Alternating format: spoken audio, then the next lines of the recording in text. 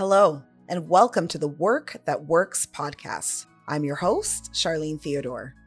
Before I begin, I want to acknowledge that I'm recording this episode from the Dish with One Spoon territory. I'm grateful to the original owners for taking care of this land, and I recognize the treaties that govern it. Knowing that our listeners span the country and are tuning in from other areas with their own treaties and unceded territories, I encourage you to continue learning more about the Indigenous history in your community. It is important history and a story that continues.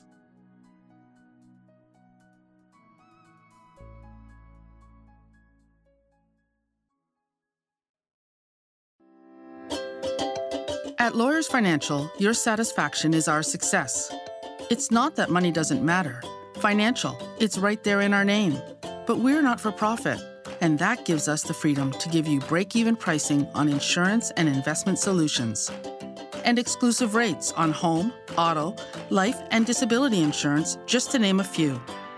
At Lawyers Financial, we focus on you, so you can focus on your family, your firm, and your future. And that sounds like success by any measure.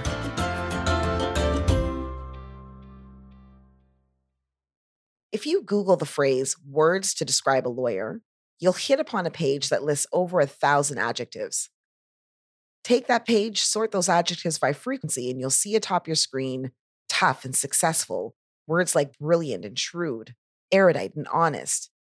Inevitably, you'll also find some less flattering descriptors such as brittle and arrogant. What you won't find on that list, however, is the word happy. Why not? Why is that? And what can we do to make legal practice and happiness synonymous with each other? I'm OBA President Charlene Theodore, and this is the Work That Works podcast. I'm joined today by Catherine Shearer, who, in addition to being an experienced personal injury lawyer at Mackenzie Lake Lawyers, is the founder and host of the Happy Lawyer podcast. With her very perceptive podcast, she is shining a light on some of the serious mental health and attrition issues faced by the legal profession. And just like we're trying to do with this podcast, she's sharing ideas about how to bring greater balance, wellness, and satisfaction to our work.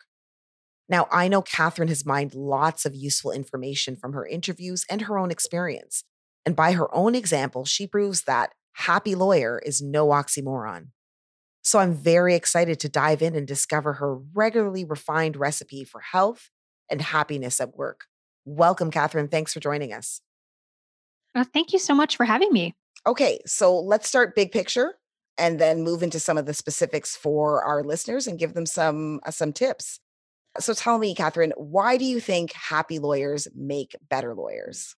A happy lawyer makes a better lawyer because they're well-rounded. They're easier able to adapt to stress. And when you are happy, it means that you like the work that you're doing. It means that you're going to be more productive. And in the end, that usually leads to more profitability as well. And there are a number of studies that have been completed. I think Sean Archer, the author of The Happiness Advantage, has done a number of studies into that, which show happier people increase profits. Now, I know a little bit about your background, and I know that you've said that it was your own reckoning with the legal profession that prompted you to launch your own podcast, the Happy Lawyer podcast. I'm just wondering if you can, maybe in your own words, just specifically explain to us what it was that had you reconsidering whether a career in law was really for you. What brought you to that place? Yeah. So there was actually a lot going on that kind of led me to that place. The first was kind of the experience that I had at the first firm that I had ever worked at. And that was more cultural, I think, in terms of why I didn't like, or why I thought I didn't like my position. And what had happened is I just found that I was very stressed and anxious from the whole experience, and I felt a little bit in over my head. And I was also living in a city at the time that was unfamiliar to me. I didn't know a lot of people, and I was pretty far away from my family, and I had been for a number of years. And so that led me to want to change firms, which I did. And I went back to my hometown. And part of that process was dealing with pigeonholing myself very early on in a career. So I was practicing plaintiff only personal injury, and after a couple of years, I think articling and then a first year as an associate, I wasn't sure if that's really where I wanted to be. And I started to doubt, pigeonholing myself that so early on in my career. And I ended up taking a position in general litigation. It turns out I absolutely hated that. Okay. So it took only a couple of months. I was only a couple of months doing the general litigation. I was like, man, I really hate this. And that's when I realized I really identified and was very passionate about plaintiff injury work. So I had made that decision at that point, but I had landed myself at a firm that did not practice any personal injury law.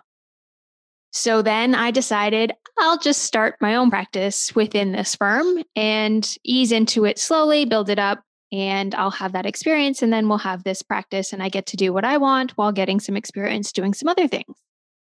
That grew very, very quickly, more quickly than I could have anticipated. And that's kind of when the problem started.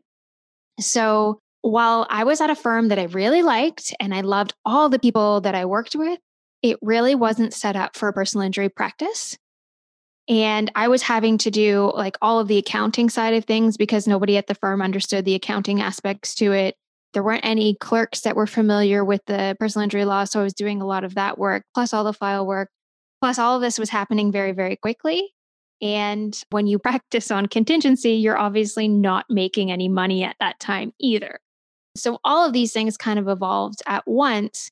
And I was starting to get very, very stressed, very anxious. Things weren't very organized. And I was starting to deal with a significant amount of stress because I knew what I wanted to do. But on the flip side, it wasn't working the way that I was doing it. But I didn't fully understand that at the same time, I was having some health issues. Okay. So let me just interject there. So what it sounds like you're telling me is that you realize through that kind of trial and error process, and I think it's sometimes just as important to know what we don't want to do when we're trying to find our path in our career. So when you realize that it was not law as a career you were unhappy with, but just the way that you were trying to set up your practice, the way in which you were practicing, how did you kind of change that narrative for yourself? Who was the community that you turned to at that time? Yeah, so that's a really great question. So for me, because I had all of this stuff going on and I realized that it just wasn't working, I kind of reached out to my network to explore what some of my other options might be because I knew what I was doing wasn't sustainable from a law practice or a health perspective. So I reached out to some of my network and I did end up making the move to a different firm. And even when I was at that new firm that really supported an injury practice and things were going well, I was still having these doubts as to whether or not law was for me. I was still dealing with some anxiety and some stress and the underlying health condition.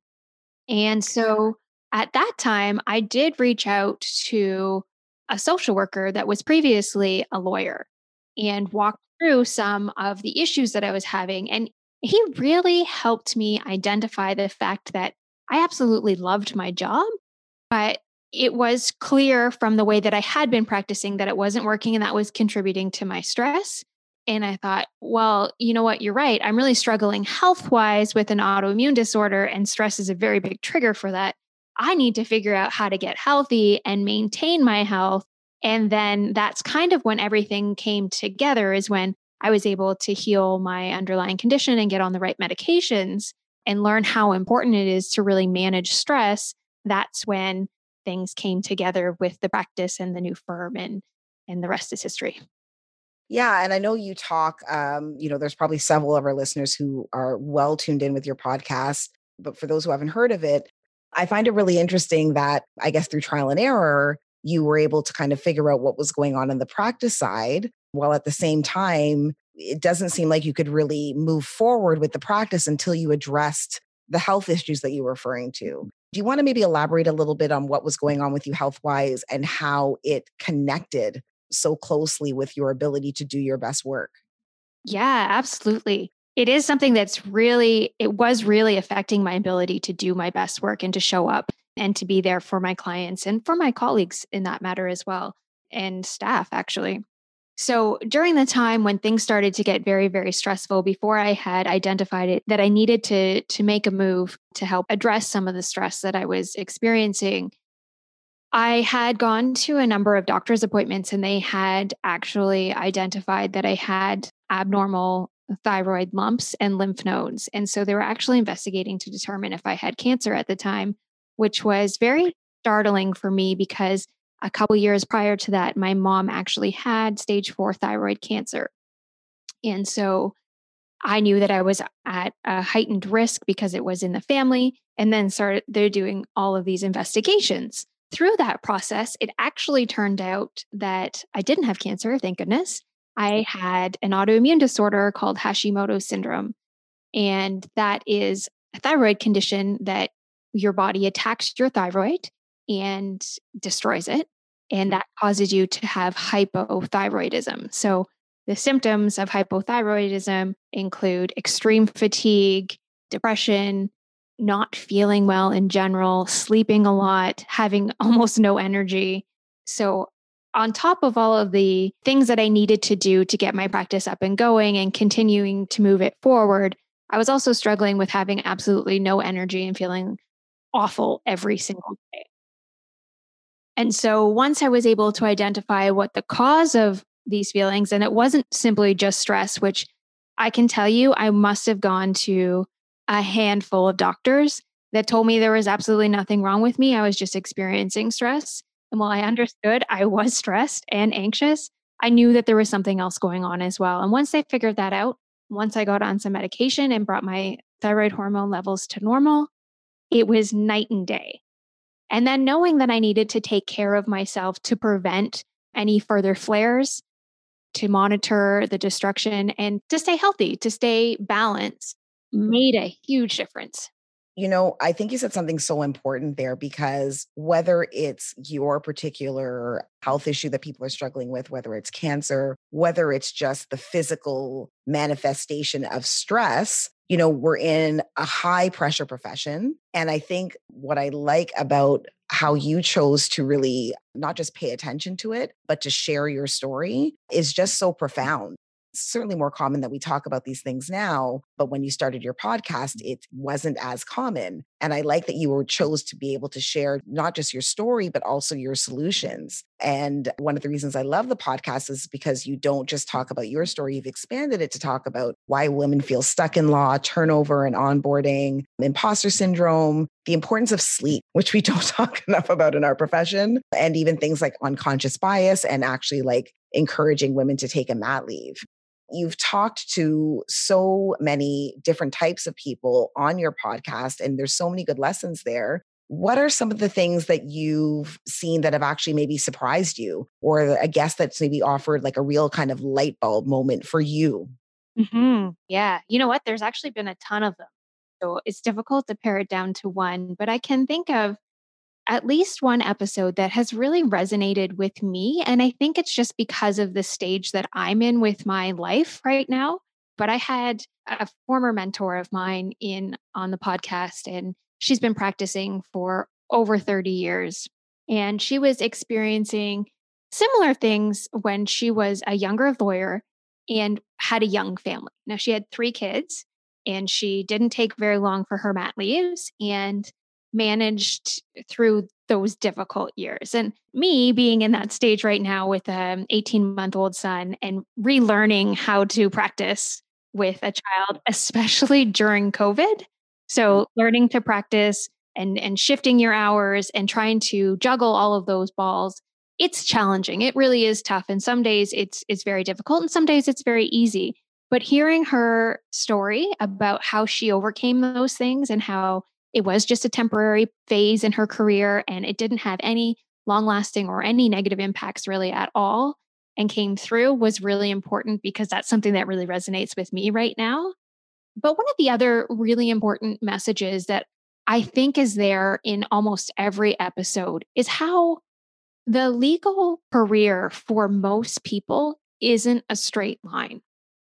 Oftentimes, at least this is my experience, you come out of law school and you article at the best firm that you can get into, and then you article and you work your little butt off, and then you get hired back, and then you continue to just grind it out until you make partner, and then you've made partner and life is great. It turns out that's not been my experience, and almost every single guest on the podcast, that hasn't been their experience either. And there are detours throughout the course of their career. And it's not a straight line. There's a pivot left and a pivot right. And then, it's up and then it's down and then it's left and then it's right. And eventually they find what either works for them or they come to the decision that, law isn't for them. But what I have realized is that very few careers are just one straight trajectory. I completely agree with you. My career certainly wasn't a straight line either. And I think that's because I went to law school as a mature student. And I really kind of had not just my own vision for the type of life I wanted in law, even if I didn't know how that would translate into a specific career, but I also kind of didn't have a lot of fear around the messages that we get starting in law school about what that line is supposed to be.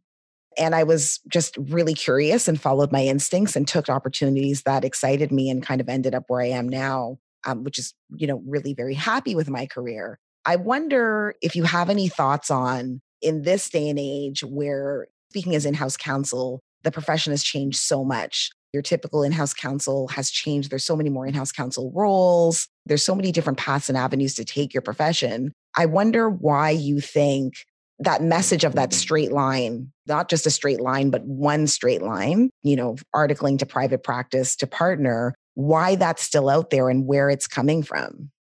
I think that's a great question. And I really do think that in recent generation, we are starting to see that change. So it's becoming more prevalent that people are rejecting that notion that it has to be a straight line.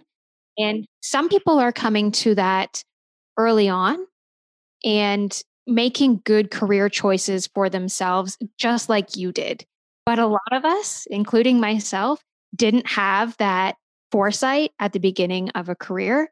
I knew nothing about law. I don't come from a family with lawyers. I had no idea what it was like even inside of a law firm. All I knew is what I was told in law school. And it's basically you get the articling job, you work really hard, you become partner, and that's the way law works. And nobody questioned that. And so at the time, even if someone had told me otherwise, I probably wouldn't have listened because that was the message that I got. Exactly. Because I think that messaging is coming in, and I think the people that it's impacting most is young lawyers. I agree with you. I think that's still the messaging in law school. But I also think that podcasts like yours and the fact that you're connected with the legal community is really helping to change that narrative. Absolutely. I do think that there is a lot more awareness of it now when people are starting to tune in more to their values and how important aligning their career with their values really is. 100%. Catherine, as I said before, it's no secret that we are in a high pressure profession, as part of the job is dealing with people in conflict and working with people that are coming to you at especially significant moments, either in their personal lives or in their own businesses. And there is a high incidence of anxiety, depression, and addiction within the legal profession that's well documented. The OBA started a campaign a few years ago that continues to this day, and it was all about encouraging people to have more open conversations about depression, anxiety, addiction, and all of those related issues that are kind of at the core of our profession and affect a lot of people in different ways. I wonder, in your specific area of practice, you're a personal injury lawyer. And so on the plaintiff side, you're going to be representing people who are in great distress, who've probably just gone through something very traumatic and have just maybe experiencing life-altering circumstances. How do you create boundaries that allow empathy for your clients so you can understand what they're going through and represent them to the best of your ability, but also keep carrying that weight of the turmoil that they're going through out of your personal time? That's something that I still struggle with. For the regular clients, you see a lot of people who've gone through very tragic incidents. And at this point, I'm very good at putting up the wall and making that distinction between your life and my life. The ones that I still have a hard time with are children's injuries and the death of a spouse when there's young children involved, or a severely traumatic brain injury when there's young children involved as well, because those ones hit really close to home for me. And I can put myself into those shoes, or, a birth trauma, that kind of thing. Those ones are hard for me to separate because I do become very emotionally involved. On the flip side, I do think that that helps me to become a very good advocate on their behalf because I am very passionate about those situations as well. And over time, you get to see the healing of the family and you're part of that. So that's really healing as well. So that the next time it comes around, you know how better to deal with that situation. The distinction there is it's easier with time. The thing that I actually struggle the most with is dealing with a lot of my clients, especially after a traumatic brain injury, they develop substance abuse issues and significant mental health issues. And sometimes, often, not just sometimes, your clients, whether or not they have capacity or not, they tend to lash out at you in terms of venting and just somewhere to put the anger and the resentment towards what has happened to them. So you can end up getting a lot of difficult to digest emails or phone calls or voicemails. And that is still one of the biggest challenges I face because I do take that very personally. And it upsets me to my core if someone else is that upset. And so the way that I have dealt with that and continue to deal with that is to make sure we always have a mental health professional on the rehab team. So when those instances happen, we can kind of shift the conversation to be at least the three of us to kind of deal with what's going on, set up an extra treatment appointment so that my client has the appropriate outlet because 99.9% of the time, it's not actually me or anyone on our team that has actually done anything. It's just they're venting and they need the proper channels for it. I wonder if you have any tips or advice to give people who are perhaps starting out in either personal injury or dealing with a population that has a high incidence of mental health issues, whether you're working with high-risk clients in family law, lawyers who are working for the Office of the Children's Lawyer. Do you have any tips for people who are just starting out in that area, specifically about how they can safeguard their own mental health within a stressful environment? It can be very difficult because you become so involved in the cases. And I think some of the best things that you can do is to really listen to what your clients in that time might be saying, because oftentimes they really just want to feel like they're being heard and are oversensitive to that fact. So perhaps you don't respond to an email fast enough. Well, it might be your typical response time.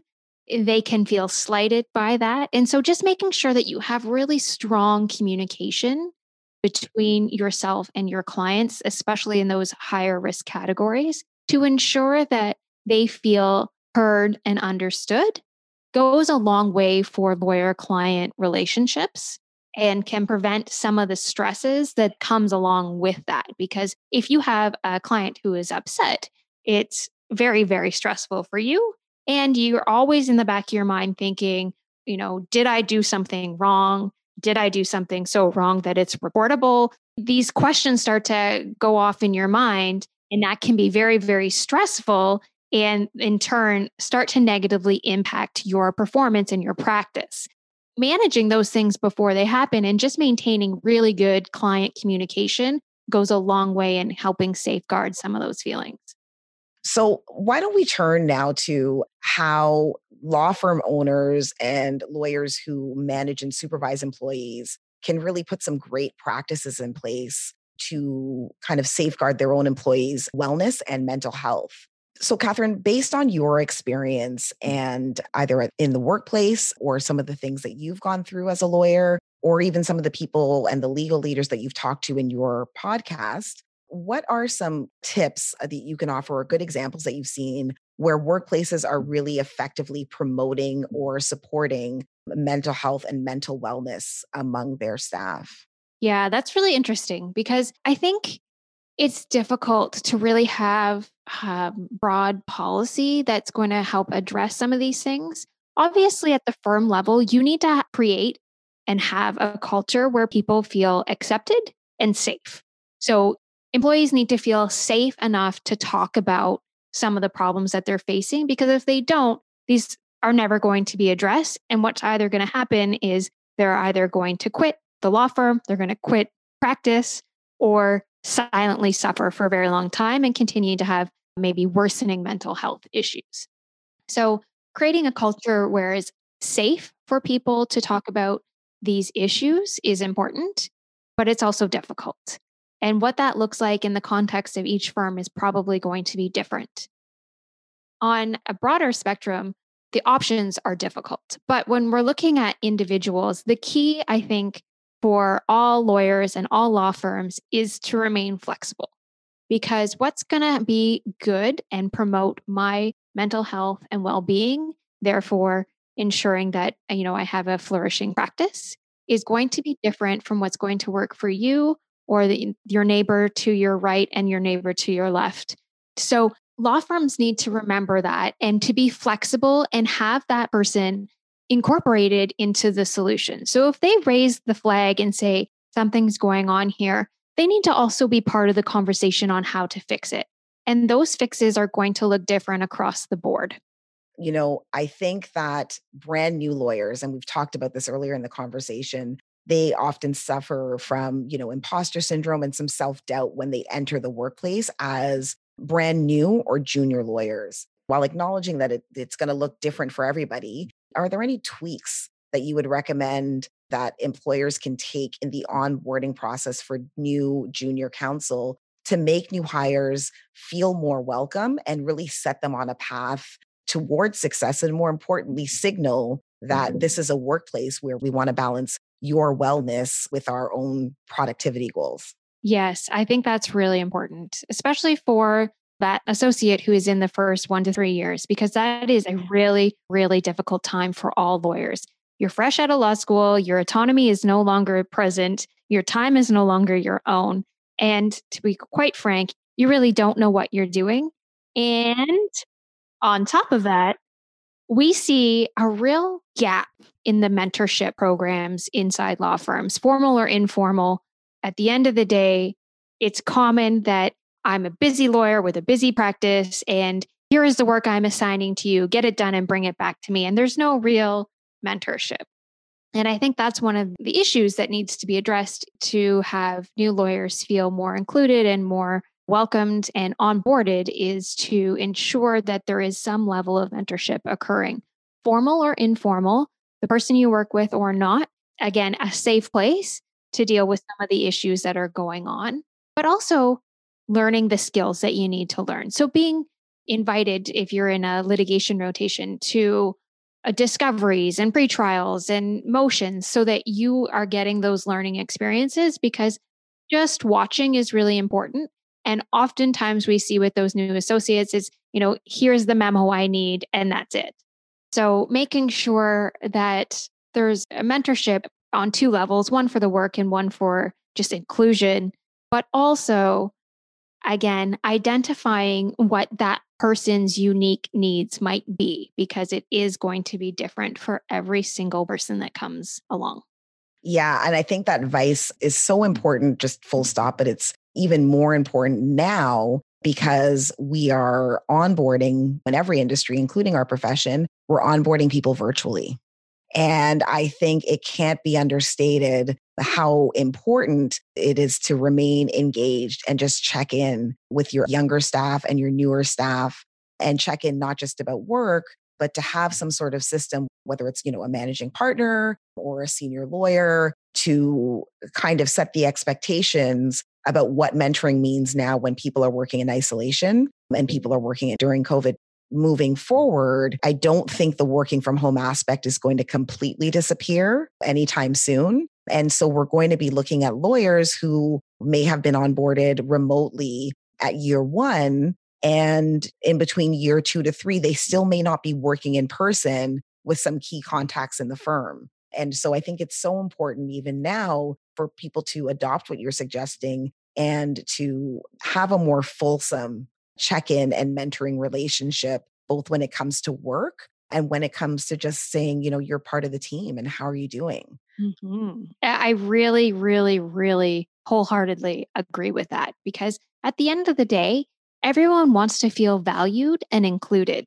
And if people aren't feeling valued and included, that's when the breakdown happens between you and your colleagues or you and the firm. And that's when you start to have that mindset shift from inclusiveness and contributing and doing your job to for me, for me, for me.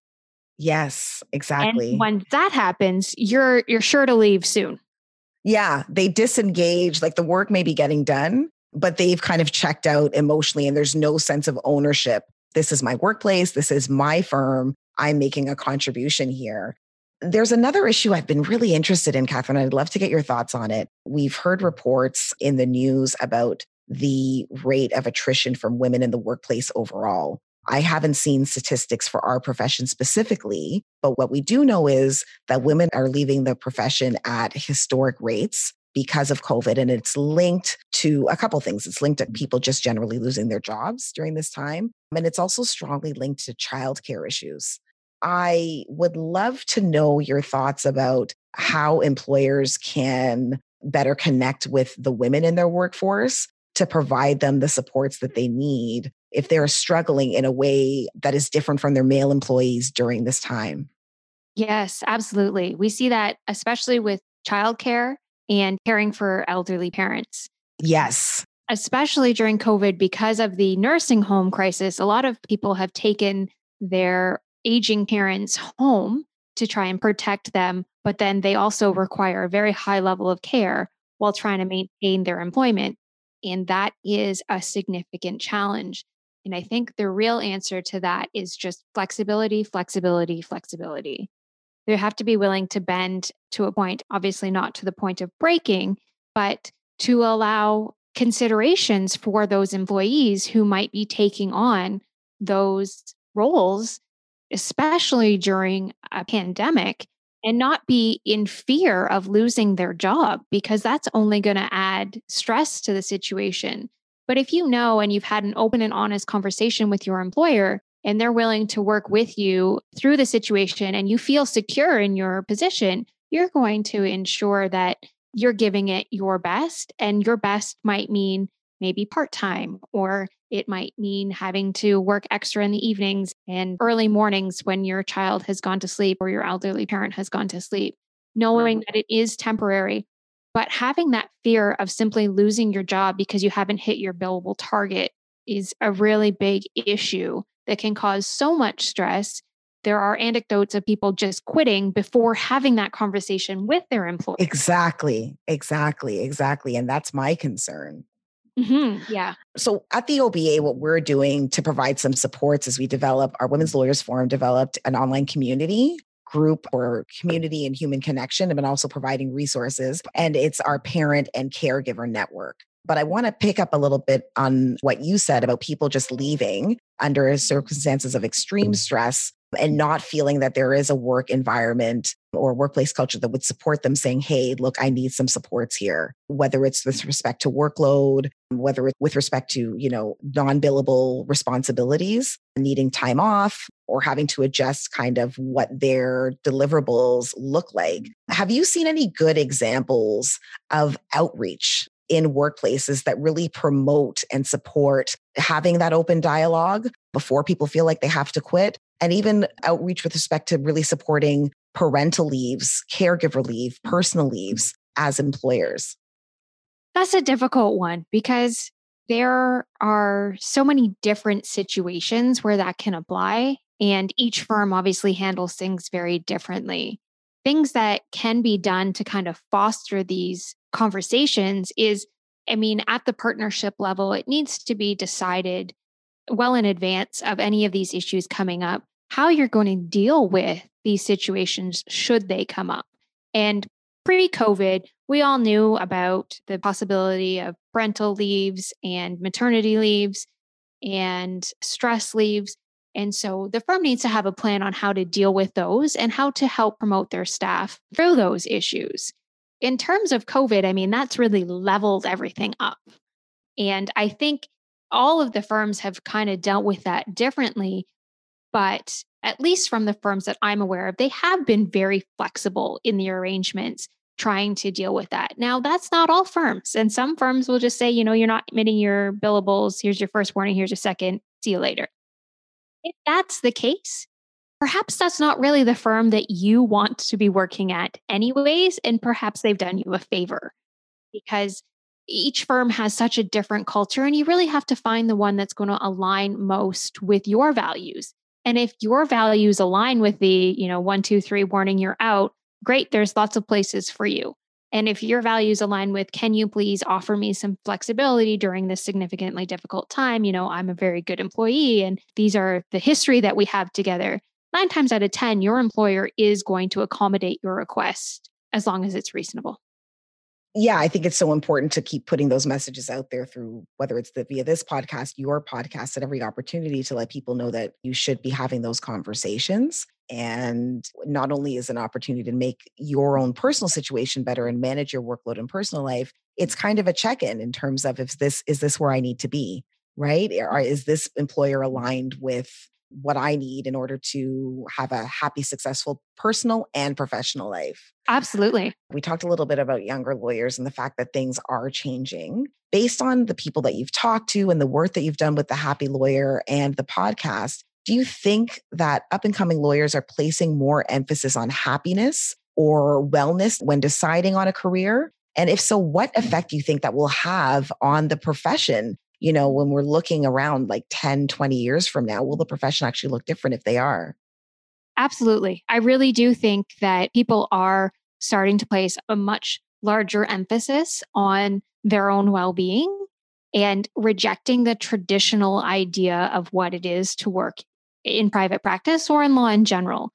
And those changes we are seeing reflected on the increased number of women who are going out on their own, starting their own firms, because we know historically that only 14% of solo practitioners are women. And so that's starting to change. And we're starting to see a different landscape where if you are placing more emphasis on your own health and well-being and finding a career that aligns with your values, the traditional model has to change. Because if we're all starting to get on board with that, then that traditional model will just kind of phase out. And that's what we can hope for, right? Changes in the right direction to help some of these issues, such as attrition and the mental health and addiction issues that we see within firms and within the profession. One more question for you, Catherine.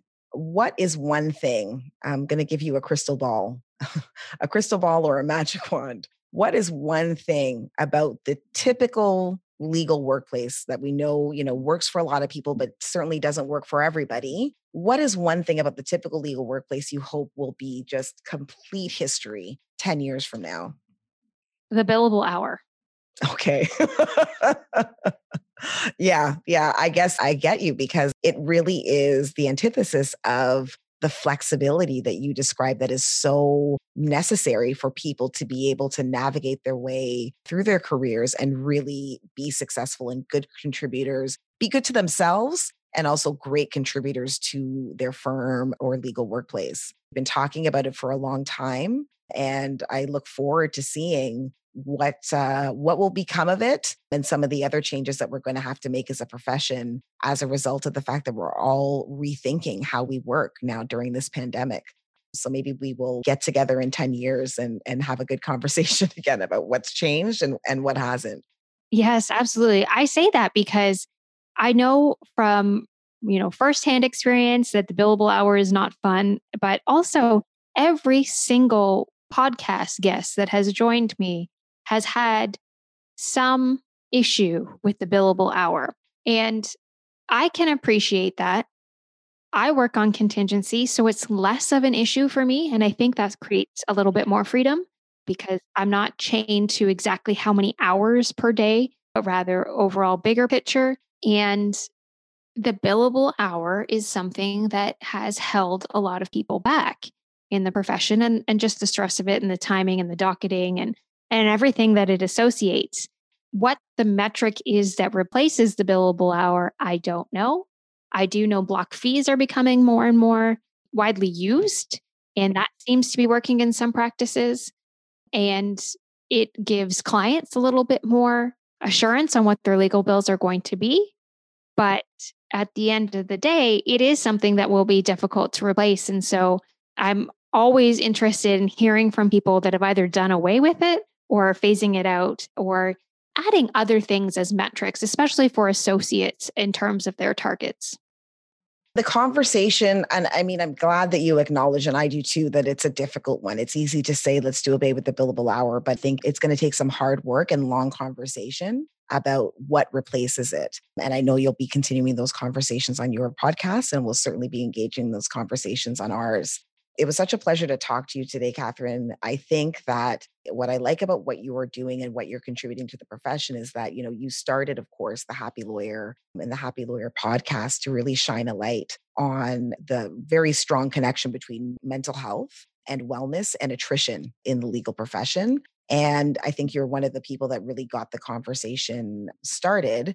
And I love that the conversation at the Happy Lawyer has expanded from mental health to all the things that contribute to mental health maybe not becoming an issue in the first place. And so thank you. It's just been great to have you here.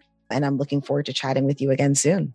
Thank you so much. It was an absolute honor to be here with you today. And I agree. I am looking forward to our future conversations.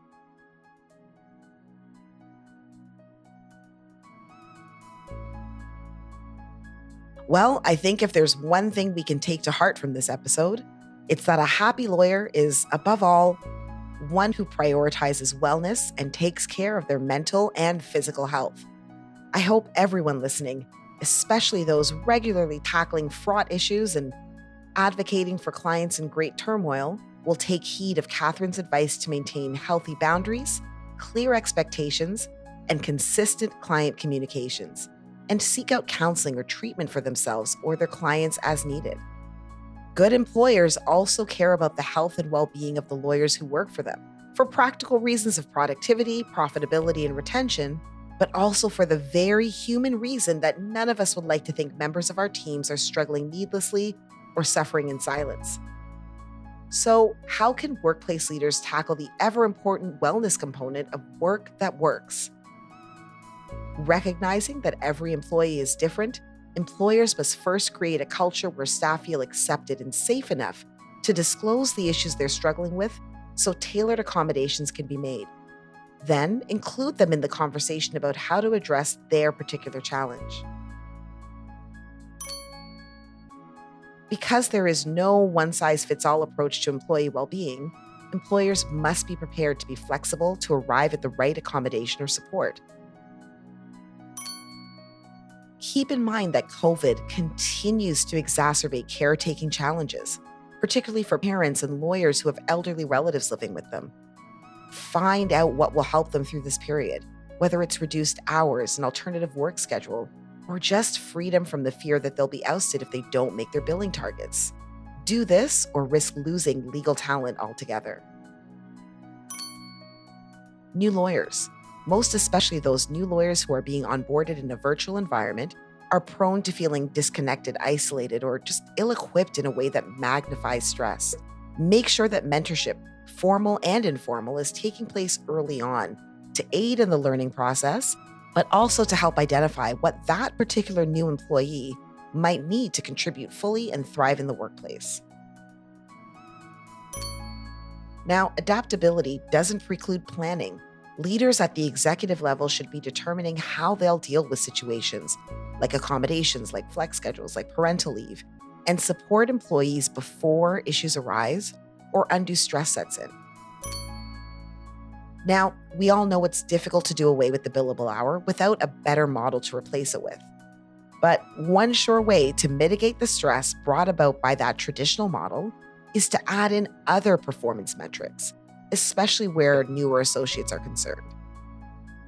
One thing that resonated with me throughout this discussion is that as individuals and employers who want to promote healthy lawyers in workplaces, we need to expand our vision of what a legal career and success within our profession looks like. There's no single prescribed path or approach to practice. The sooner we allow ourselves the freedom to explore the detours, dips, and roads less traveled, to find the perhaps zigzag path that aligns with our own values, interests, and aptitudes, the happier we'll all be. You can find both the Ontario Bar Association and me, your host, Charlene Theodore, on LinkedIn and on Twitter. Let's keep this conversation going.